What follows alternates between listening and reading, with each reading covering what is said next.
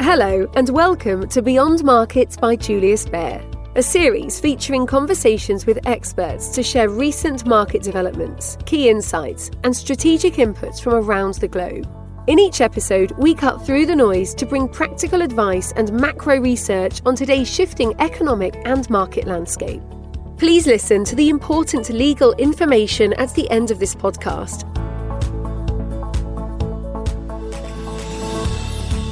Hello, I'm Helen Freer, an investment writer at Julius Baer in Zurich, and I'm here today with my colleague Adrian Yersval from the Julius Baer hedge fund team, also here in Zurich. Hello, Adrian, and thank you very much for your time speaking on this podcast today. Hi, Helen. Thanks for having me. You're welcome. So over the next 10 to 15 minutes, we will discuss the quintessential challenge for fixed income investors at the moment around the globe. That is, where to find yield in a low yield environment. Should investors still be focusing on traditional fixed income, or should they also be looking further afield to other areas that can function as a partial stand-in for fixed income? So to start with then, could you just set the scene for us, Adrian, and set out what kind of environment fixed income investors are currently facing? Right, so let's remember first that traditional investors have looked to fixed income for stable and attractive returns and to obtain diversification to their equity investments. The problem today is that we live in a world of historically low interest rates with trillions of bonds yielding less than zero.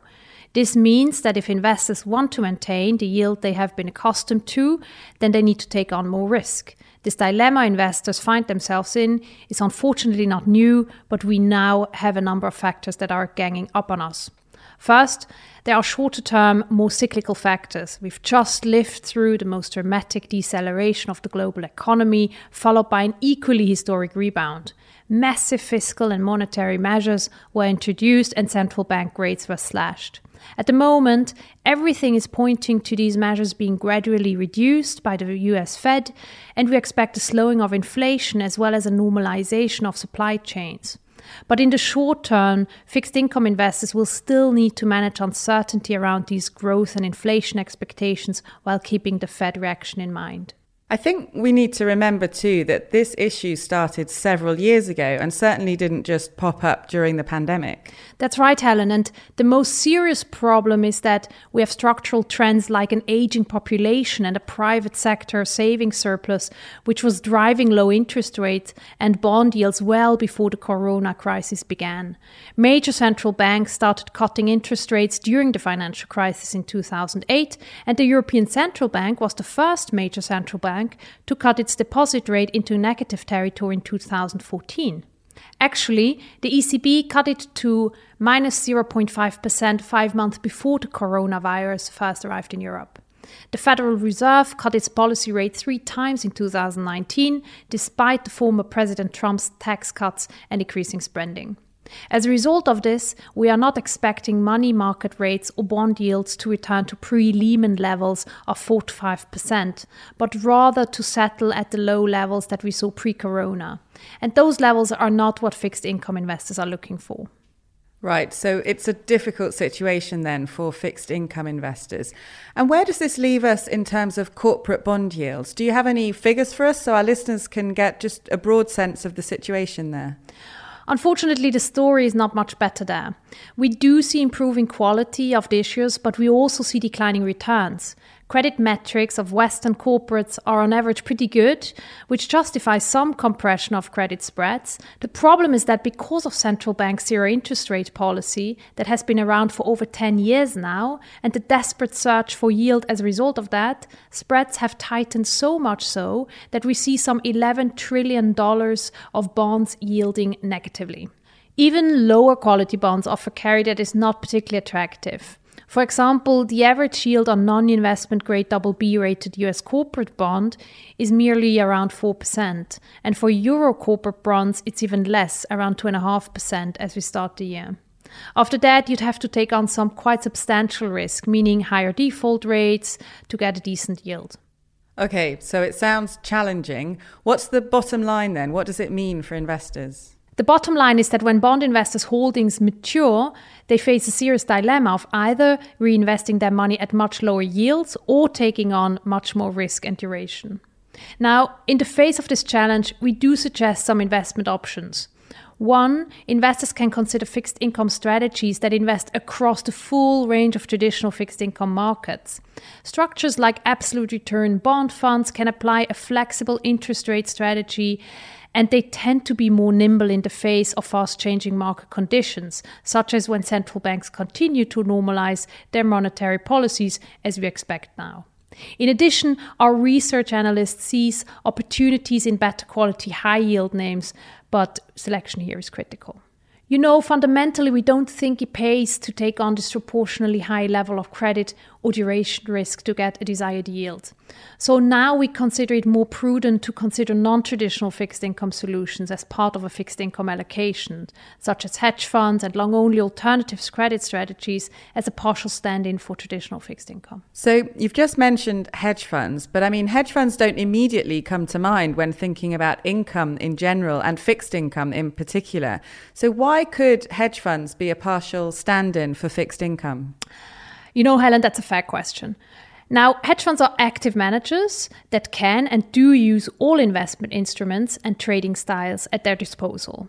This means that there are dozens of investment strategies in the hedge fund space, from purely equity-based strategies such as equity long-short that will be long or short a stock based on the manager's conviction of a company's success, to complex strategies that trade niche energy future contracts in a systematic way. The diversified nature of these strategies then means that we can build diversified portfolios consisting of different strategies that have shown to replicate the risk-return profile of what we'd expect from a traditional fixed income investment or a credit investment, to be precise. This risk-return profile is, of course, just a result of an investment technique that reduces volatility and manages equity market correlation, for example. Historical performance shows that a portfolio of hedge funds has been able to deliver returns at a volatility similar to that of a diversified credit investment without depending on the decade-long interest rate rally for excess return generation. So we think that in an environment of rising yields, which might turn out to be more challenging to traditional fixed income investors, active managers have the potential to perform well. Right, so you're essentially saying hedge funds, which by some are actually considered very risky investments, now serve as a safe complement to a portfolio. That's exactly right. Now, I want to make a few things clear. First and foremost, I always recommend that investors consult with experts who have intimate knowledge of the hedge fund space and conduct institutional level due diligence on managers. The reason I say this is because the space continues to be quite opaque to outsiders. That is understandable because it's part of their secret sauce in generating alpha. But it also means that one needs to take a very close look, especially at the operational setup of a fund. Many of the best-known hedge fund blow-ups we've seen over the last 2 decades or so can be traced back to serious operational wrongdoings more so than actual performance. This is why taking great care and paying attention to detail when evaluating a fund is so important. This includes understanding how trade implementation works, doing background checks on the key people at the firm, and talking to investors and third-party providers like the auditors and brokers. Now, I want to be clear that this doesn't mean that a fund cannot have a period of poor performance, especially because hedge funds can take on leverage. But it does give you a high degree of confidence regarding how a fund is operated and run. So the manager selection aspect is really important then from a return but also a risk perspective.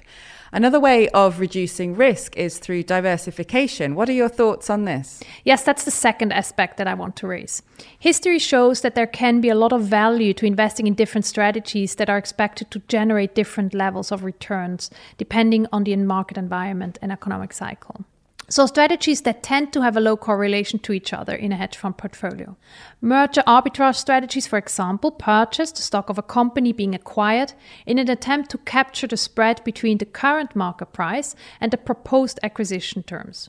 Such a strategy can only do well when the market environment is relatively healthy and held supportive of M&A activities in the first place.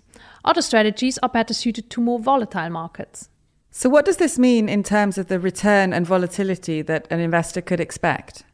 With limited volatility of the strategies and market correlation between the strategies, we would think that such a diversified portfolio could have a fixed income-like return profile, with a return of 5 to 7% at 4 to 6% volatility over a market cycle. In other words, a return profile many fixed income investors know from the past very well. But hedge funds surely don't come without risk. Any excess return that they generate must come off the back of greater risks, right? That's absolutely right, Helen. And it's important to bear the risks in mind. While hedge funds typically have low credit and duration risk, they do come with their own set of risks.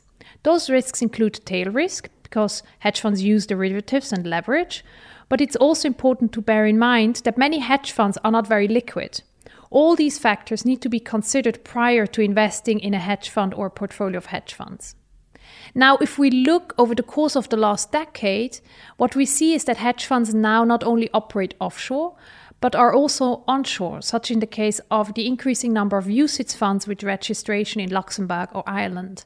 This is also creating additional choices for investors when considering this type of investment. Maybe before we continue, Julius Baer, in its strategic asset allocation, sets out a 5% allocation to alternative investments in balanced portfolios.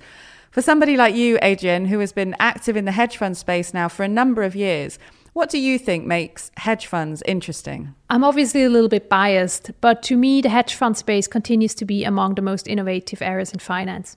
You know, the first hedge fund strategy was conceived in the late 1940s when Alfred Winslow Jones wanted to separate market and equity risk, and so he bought stocks he thought would do well and shorted stocks he believed would do poorly.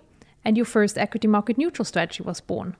Since then, we've seen strategies such as arbitrage, macro, distressed investments, activism, and multi-strategy become part of the hedge fund landscape.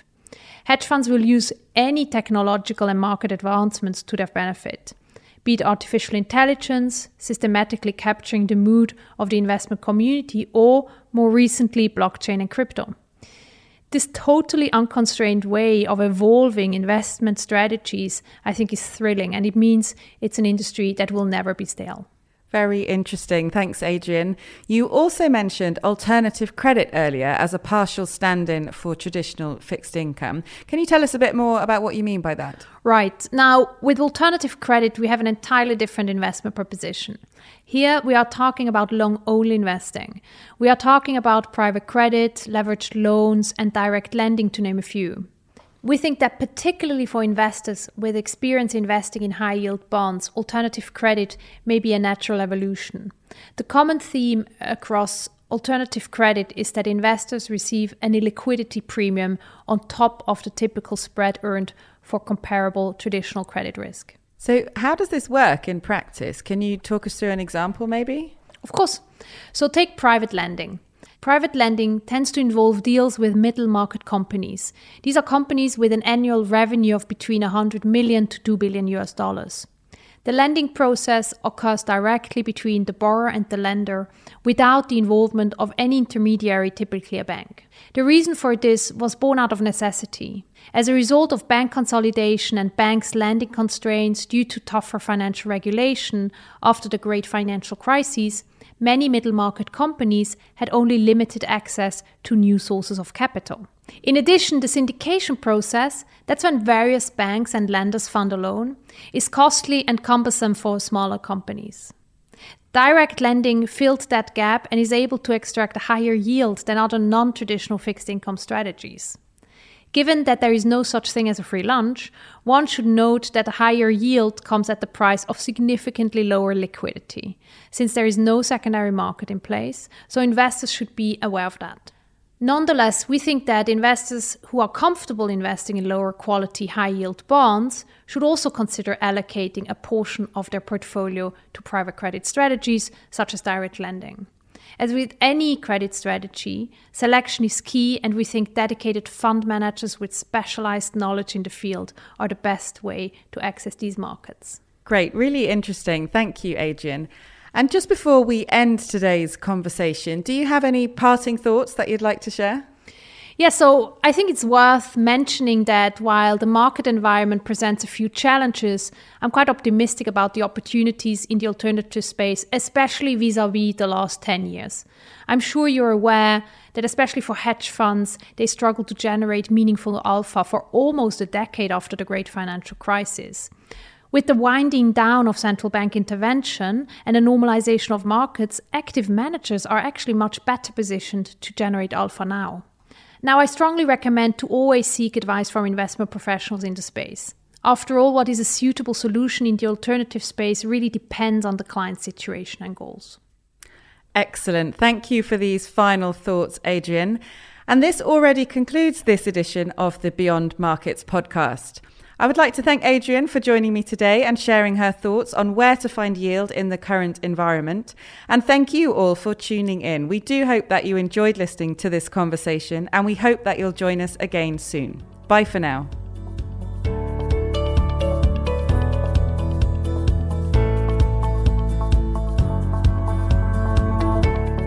You have been listening to Beyond Markets by Julius Baer. If you like what you heard, subscribe to our show on Spotify, Apple Podcasts, Stitcher, or wherever you listen. To learn more about Julius Baer, our people, our latest thinking, visit us at www.juliusbaer.com. We will be back with a brand new episode soon. This is a podcast disclaimer. The information and opinions expressed in this podcast constitute marketing material and are not the result of independent financial or investment research.